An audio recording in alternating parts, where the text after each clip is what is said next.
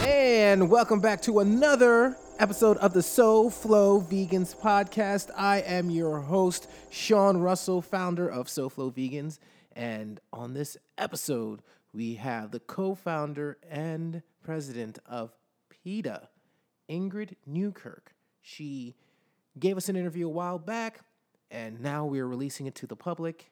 You get to check out what was the catalyst for creating PETA, what changes she's noticed in the animal rights movement, and a whole lot more. So check that out in a few minutes. Actually, a few seconds. So I'm not going to keep you long. I'm not going to keep you long in this intro. Also, we have news, and we have an interview that we did with one of the owners of Green Barn Kitchen. I get to hear how they started their restaurant. Interesting story. So stay tuned for that as well. We have news, and then we have our first contest. Yes, ladies and gentlemen, we will be hosting contests. And this contest that we're going to be debuting on this podcast is a giveaway tickets to see the new documentary, Eating Animals. That's right. You'll get to find out how you can grab yourself a pair of tickets to see Eating Animals. It comes out July 27th, so the tickets will be good for a couple of days after that. You can go and check it out. So stay tuned for more details on that, as well as news, updates, and a whole lot more. Only on the SoFlo Vegans podcast. This is Ingrid Newkirk from PETA, and you're tuned in to SoFlo Vegans. All right, today we're here with Ingrid Newkirk from PETA, co-founder and president of PETA. Thank you so much for taking the time to speak with SoFlo Vegans. We really appreciate it. Oh, it's my pleasure entirely. I'm so glad you exist. And I'm so glad you guys exist because it sets the basis for what's possible for this movement, for veganism as a whole. And there are so many different parts of veganism. We like to look at the animal rights, the health and wellness, environment, and then provide a platform for anyone who's speaking to those points to speak directly to our community. And PETA, you've been doing that. You're the largest organization out there right now. And I want to take this opportunity to find out a little bit what's underneath that. What made you want to go ahead and create this organization? What was a catalyst for that? I hate injustice. It eats into me. It gets under my skin. And of course, there are billions and billions of animals who are disregarded simply because they've been labeled animals, when it's a biological fact that we're all animals. It doesn't really matter whether we have fur or feathers or skin or what gender we are or race or religion or anything. We're just all living beings. And to treat some living beings so unjustly, to hurt them and kill them and disrespect them and mock them, just really ate into my craw. And I thought, we need to change people's minds and hearts, and through that we'll change their behaviors. Because if we can show them that for every cruel thing they do, there's a kind thing that they could have done, and how easy that is, then I think the majority of people, not those who are like Attila the Hun, but the majority of people will say, I'll take the kind thing, why not? So that's really the impetus. And of course I saw so many cruel things in the course of my professional life and my personal life, and each one I thought, this doesn't have to be this way. And so we formed the group to just try to get materials out, show people what happens behind the scenes, because most people don't go to a laboratory, they don't go to a factory farm, they don't see how a Canada Goose jacket becomes a jacket, what happens to the coyotes and the geese. But we can see, we can show the videos, show the photographs, have the eyewitness accounts, and then say to people, look, don't buy this stuff. Here's all the other stuff you can buy, amuse yourself with, wear, and so on. So that was the impetus. And PETA started in the 80s. In 1980 exactly. 1980. It's easy to calculate because it was 1980. So from 1980, and let's go back even further, from the 70s when you initially got started in the movement. What have you noticed as far as and things moving in a certain direction from then to now? Well, of course, like every other movement for social justice, it's this slow crawl. And you sometimes have spurts of victory, and then you sink back a little bit, there's a lull, and then you move forward. The thing is, you've just got to keep moving. And the longer we've been here, I mean, we started out with 5 people, and nobody even knew what a vegan was. They thought it was a person who lived in Las Vegas. And so they really did. And you couldn't even ask for a vegetarian meal without someone saying, oh, I don't know.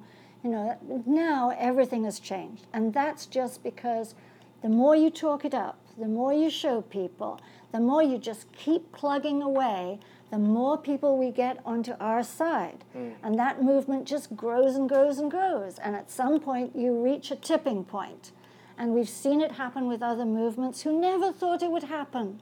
And yet that moment has come because the strength of understanding and support has been growing because of a few voices and a few more voices and so on. So activism, education, speaking out is everything. And all these changes have come about and many more have to. So you mentioned a tipping point. So are you saying that we are in the tipping point? No. Oh, okay. Oh, okay. Okay, guys. I don't think we're there yet. With some issues we are. For example, the animal circus. And I think we're getting there with the use of marine mammals in these seaquariums, or what we call abusement parks. We're seeing the tipping point with fur. Just recently, we've had Donna Karan, who is a huge holdout, Michael Kors, another holdout, Donatella Versace, a holdout, all say no to fur. It may not be coming from their heart, but they know it's coming because consumers no longer wish to buy it. So we are seeing these mini tipping points. What we've got to get to is beyond this cruelty and that cruelty and the other cruelty. We've got to get to the understanding that animals are like us, they are us, and that they feel, and that any use and abuse of them is a problem morally and ethically, and we need to change it. And that tipping point hasn't yet come. There has to be a Me Too movement and so on for animals. So what advice would you give to people out there who are creating, activist groups and trying to move us towards that tipping point? Like, what sort of advice would you give to them to help encourage them? 3 words: never be silent. Because silence is death, and other movements have said that because it's true for all movements. If you don't speak up when you see an injustice, then you're allowing it to continue. And it may be uncomfortable, and someone may argue with you, or they may put you down. Who cares? I mean, really, who values the opinion of somebody who is unkind, or someone who's rude, a troll? Who cares? The thing is, you must keep saying the truth, saying what's honestly known to you in your heart, is that these animals feel pain, they feel joy, they feel love, they grieve. You burn them with a cigarette, it's the same as you burn me with a cigarette. You don't have to have a PhD to know what is just and what is unjust. So just, make yourself say, I have to say something. I will not allow that to go unchallenged. And I don't always mean in an antagonistic way, because most people haven't thought about it. Most people don't realize what they're doing. Or most people, even if they do, think they can get away with it because everyone else is doing it. If you say, excuse me, what you're wearing, I just thought you should know. I saw a documentary and this is what I saw. And inform them politely. You never have to be rude. You can always just be educational and sympathetic, because most of us weren't born vegan. Somebody had to help us get there. So help somebody else. A lot of people get there. Give out materials. Leave the vegan starter kit at the gym, at the doctor's office, on the bus, whatever. But make sure people get the information, and then we'll grow. And I have 2 questions left because I know we have an event coming up, and I want to make sure you have enough time to prepare for that. First question.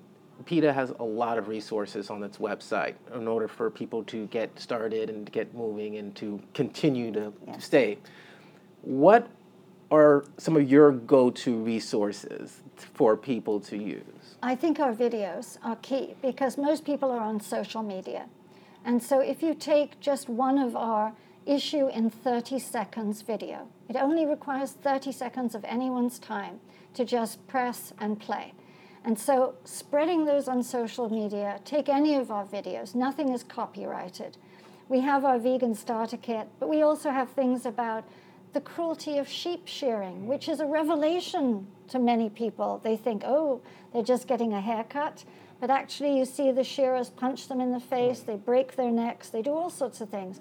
There are so many things that you wake up to when you look at our videos and think, I had no idea. I'm never going to do or buy or say that again. So videos first, VSKs, Vegan Starter Kit second, and then we have pamphlets about everything. And we have choices like not to dissect for teachers, for children, for parents to look at. It's all there. Just take your pick, do something, do anything, and do as much as you can. And this last question is really a selfish question, because as someone who runs an organization, is looking to grow it and get more people involved, how do you deal with the negativity that comes with an organization that continues to grow? Like, how do you put up, not, I don't want to say put up with it, but like, how do you deal with that internally and not let it get to you? Well, if someone seems to have a genuine misconception about something we do, we always get back to them. We'll give it a go. We'll try and re-educate them as to what they're getting wrong about us, what they dislike about us. But if they're just trolls and they're just nasty and they're vicious and so on, or violent, because we do get some of that, I ignore them. And I know it sounds as if I'm flippant about that. I'm not. I've just come to realize that in this life, there are always going to be hateful people, and you can't spend your time dwelling on it, arguing with them endlessly. You just concentrate on the fence sitters and the positive people. And together, we're the ones who are going to change everything, because historically, that's always been how it is. The ones who fight off social change are going to be defeated, but just don't give them your time. And then any closing remarks that you want to make to our audience, anything that we didn't touch on that's really important to you right now? I think my overriding message is always never underestimate your importance. You know, we don't live in a country where you're going to be thrown in jail or have your fingernails pulled out because you state your opinion. We're supposed to have our First Amendment rights of free speech. So please use your voice and use your power as a consumer, and never feel that, oh, it's just me, or I'm by myself, or we're growing. And when you speak up, other people are cheering you on who feel the same way, and you happen to motivate them to speak up as well. So just be strong, be proud of your beliefs, and never be silent. Thank you so much. And I want to thank Ingrid Newkirk from PETA for speaking with SoFlo Vegans. We really appreciate you taking the time, and I look forward to watching your presentation today. Thank you for what you do. And we're back. Yes, I'm still Sean Russell, founder of SoFlo Vegans and host of this here podcast. And we are in the news portion. Big news, really big news surrounding plant-based products. Innova Market Insight has found that plant-based claims have increased by 62% worldwide between 2013 and 2017. So this includes plant-based proteins, active botanicals, sweeteners, seasonings, and food colorings. But my hat is being tipped to dairy alternatives and meat substitutes, which can take a lot of the credit for raising the awareness levels in shoppers. Tempeh is also rising in popularity and is expected to reach a value of 5.8, wait for it, billion by 2026. So another thing about that is that plant-based product development is increasing by a compounded annual growth rate of 11% from 2013 to 2017. So all good signs that things are moving in a direction where more plant-based options will be available, as well as consumed, which is not only good for the animals, but also good for the environment. And speaking of consuming plant-based alternatives, there is a new vegan egg scramblet that debuted that you can purchase. And it's made from pumpkin seeds, turmeric, garlic powder, and black salt. And it contains 20 times the antioxidants and more protein, iron, omega-3, and zinc than animal eggs per serving. So this is, it's called the egg scramblet, and you can actually purchase it online at Milk Guys, on the Milk Guys website. And we'll have a link to that in our show notes. And how much? It's $7.99 last time I looked on their website. So as of this recording, it's $7.99. You can purchase it on their website, have it shipped to your home. And all of the news for this episode is brought to you by Veg News. They're a trusted source for vegan, plant-based news. Make sure you check them out, vegnews.com. So coming up next, we have our interview with Charles Grippo, who is the owner and chef at Green Bar and Kitchen. So make sure you check them out online at greenbarkitchen.com. This is Charles Grippo from Green Bar and Kitchen, and you are tuned in to SoFlo Vegans. Why did you decide to open a plant-based restaurant in South Florida? We opened up, I'll give you the short version. It's a family member had a stroke and was pronounced brain dead through getting permission, and I can't believe I still have to say getting permission, to put stuff in his feeding tube. We helped nurse this person out of a coma, and they have a functional life today. And witnessing that miracle was really hard to ignore. So we said, hey, let's start a food truck, and we can do, plant-based desserts and juices and tonics and things like that. And that eventually led to Green Bar and Kitchen, is the short version. But to see somebody almost brain dead and to see how the hospitals reacted was a story in itself. They just couldn't wait to get him out. It was a sad time. But the end result is, my buddy's alive, and Elena, who's my partner, was actually his sister. So we met after all these years, getting reunited, and we have this little vegan world that we live in. We picked vegan because it makes the most sense. I feel it's the healthiest way to eat. All the good it does, it's the animals it saves, the environment, what it does to the body, the charity work we're able to do. So it's kind of hard to ignore that. And yeah, you mentioned it, the charity work. Do you mind talking about it? We always tie ourselves to something. We donate a lot of money. Whether it's as simple as a gift card, or it's as writing a check, or holding a fundraiser, doing things in the back for other communities to raise money, book signings, things like that. So it's been helpful. We're always trying to give a little back. We don't have much, but we give what we can. And what can someone expect to experience coming to your restaurant for the first time? A friendly atmosphere. Everybody says energy is always great when you come in here. So high energy, great food, beautiful colors, friendly staff, things like that. So we always say we want this to be an extension of your home.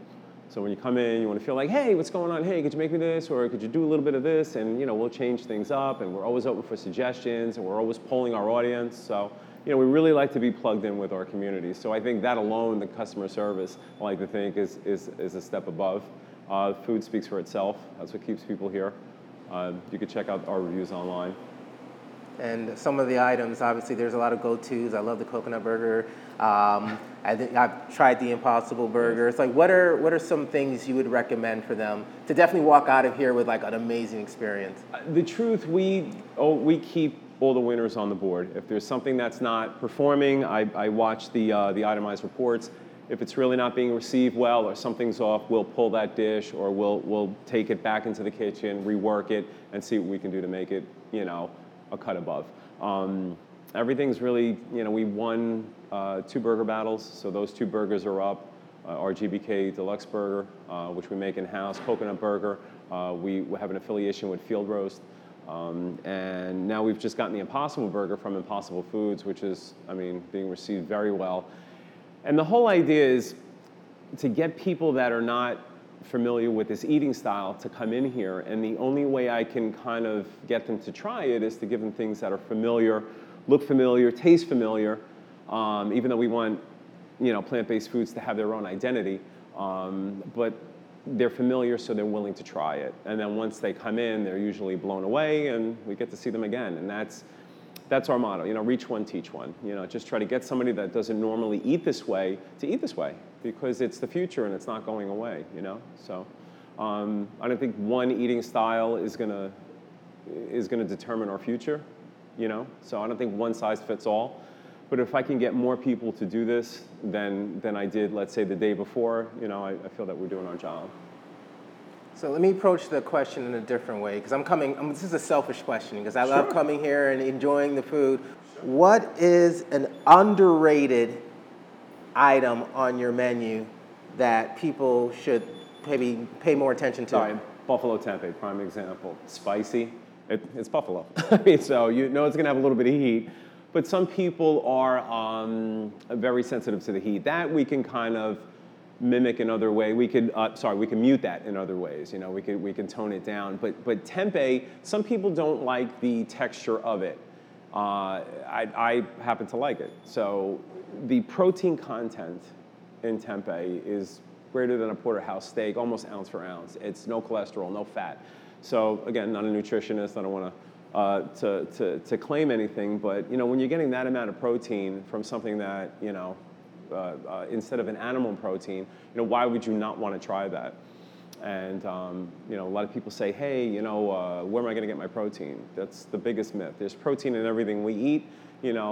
Maybe vegans eat a little bit more, but the protein's obviously there. And tempeh is a great, great protein source. And what are some difficulties you face as a business owner specific to running a plant-based business, restaurant? Across the board, it's labor. Getting labor. That's the biggest hurdle down here. I've seen that. I'm originally from New York, so there's just a different ethic. I've been down here. It's been challenging. It's been challenging. I'm not going to lie.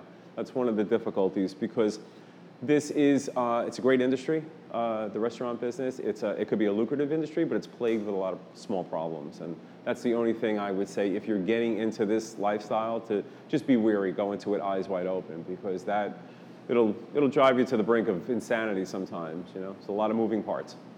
And that's the truth. So.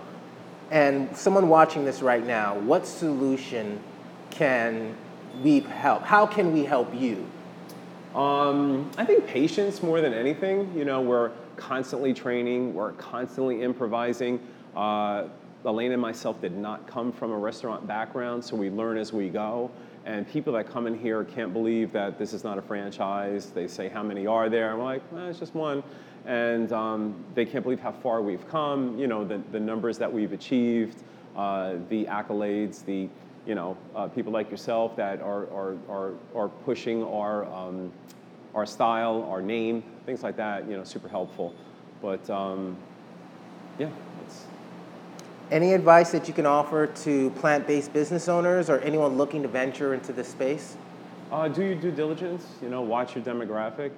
People think because they open up a place, people are going to flock to them. I have seen that not work so well for other people. Since we've been open, in the 6 years we're open, maybe about a dozen people we know personally, and I think I'm being generous there, opened and closed businesses. Some people never even made it to opening, and you see all this money being put into businesses, and the intent is there, but sometimes the infrastructure is not, and that's the type of thing you have to be careful, because unless you're playing with a lot of money, this could wipe you out if things don't work out. So I say watch your demographic, know your audience, and like we built up an audience from the food truck, which was great. And then Elena and I were here, every day opening to closing for 1 year, just to make sure that we got solid. And then, we had started taking maybe like Sundays off or Saturdays off. But, we're here all the time. And again, just constantly see what your audience wants and make the changes. If one person tells you, all right, maybe it's a personal preference. When 30 people tell you, you need to make a change, because now you're just being, now you're trying to push your way on other people, and your audience will tell you, how you're doing. And any closing remarks, anything that you want to share about the restaurant? The God's honest truth is, I just want to say thank you for the people that come in here, because without you guys, we're nothing, and that means the world to us. And the fact that the vegan community is so compassionate and passionate, and I think it's like a family, like a little family you find yourself with. You've already have some similar, what's the word I'm looking for? Some similar goals in mind, and some similar priorities in mind. So it's I think that means a lot. I mean, it really does to us. Welcome back. And we are now in our local news section. That's right, news that's happening here in, you guessed it, South Florida, and on the SoFlo Vegans website. So one of the big programs that we have right now is our discount card program. Now, if you follow us on Facebook or Instagram, you've seen announcements of the new partners that we're getting, and we're so happy to be able to partner with these restaurants and these businesses. So some of the new partners that we've received, that we've been able to be able to join us, are the New Vegan in Delray, Screaming Carrots in Hallandale Beach, Vegan Fine Foods in Fort Lauderdale. They have joined us. Holly Vegan Kitchen, Juno Bruno Organic Vegan Hair Salon, and That Vegan Food Truck have all joined our program. And you can go to soflovegans.com/card to find out what discounts they're offering and how you can get a card. And I'll tell you, it's very easy. You just click the button and you order it online. So we'll also be selling them at events, so you can find out which events we're going to be at on our website. Our next event actually is going to be on August 5th for the August Vegan Potluck. That's happening. It's a Sunday, I believe. So you can check out our website, our calendar. We have that event listed, as well as other events that are happening in the South Florida area. Now, for our contest. Yes, ladies and gentlemen, we have our first official contest for our podcast, one of many to come. So someone reached out to us, and we were given tickets to see the documentary Eating Animals. You've probably heard about this documentary. It was in the news a couple of weeks ago. There's a lot of buzz behind it. It's going to be released on the 27th of July, and these tickets are for the following week. So that'd be the Monday after it's released, Monday through Thursday. You can check it out at the Stonezic Theater in Lake Worth. Now, if you're in that area and you definitely want to watch that documentary, here's how you can get the tickets for yourself. You get a pair of tickets. So to enter, you must visit our Staying Connected page. Now, the idea behind this page is we put all of our social media channels, any way that you can stay connected with us, that you can support us. We'll have those links on there. So what you get to do is go to that page, which is soflovegans.com/connected, and follow us, like us, do any of those actions, as many as you can. And then in the comment sections for this show, which you can find on soflovegans.com/podcast, just let us know what you did. It's that simple. So if you're already liking us on Facebook, let us know. We're not going to penalize you for already supporting us. But let us know all the things that you've done that are on that page. And obviously, the more things you do, the more entries you get into the contest. It increases your chances of winning. And if you go to the show notes, you'll get a link to the documentary. You can watch the trailer, learn a little bit more about the film. And regardless of the contest, go out and check it out. There's a couple of vegan documentaries coming up. So it's, awareness is great, right? So that about does it for the SoFlo Vegans podcast. This is our third episode. We're so excited to have you. We are committed to doing this weekly, so we're always looking for guests. So if you're listening to this and you have a suggestion for a guest, you can email me directly at srussell@soflovegans.com or leave it in the show notes. Leave it in the comment section of the show notes. Let us know what you thought. Leave a review. We'll have the link in the show notes to leave reviews. And subscribe. You might have just listened to this on our website. Subscribe and support the SoFlo Vegans movement. And with that being said, we'll see you next time.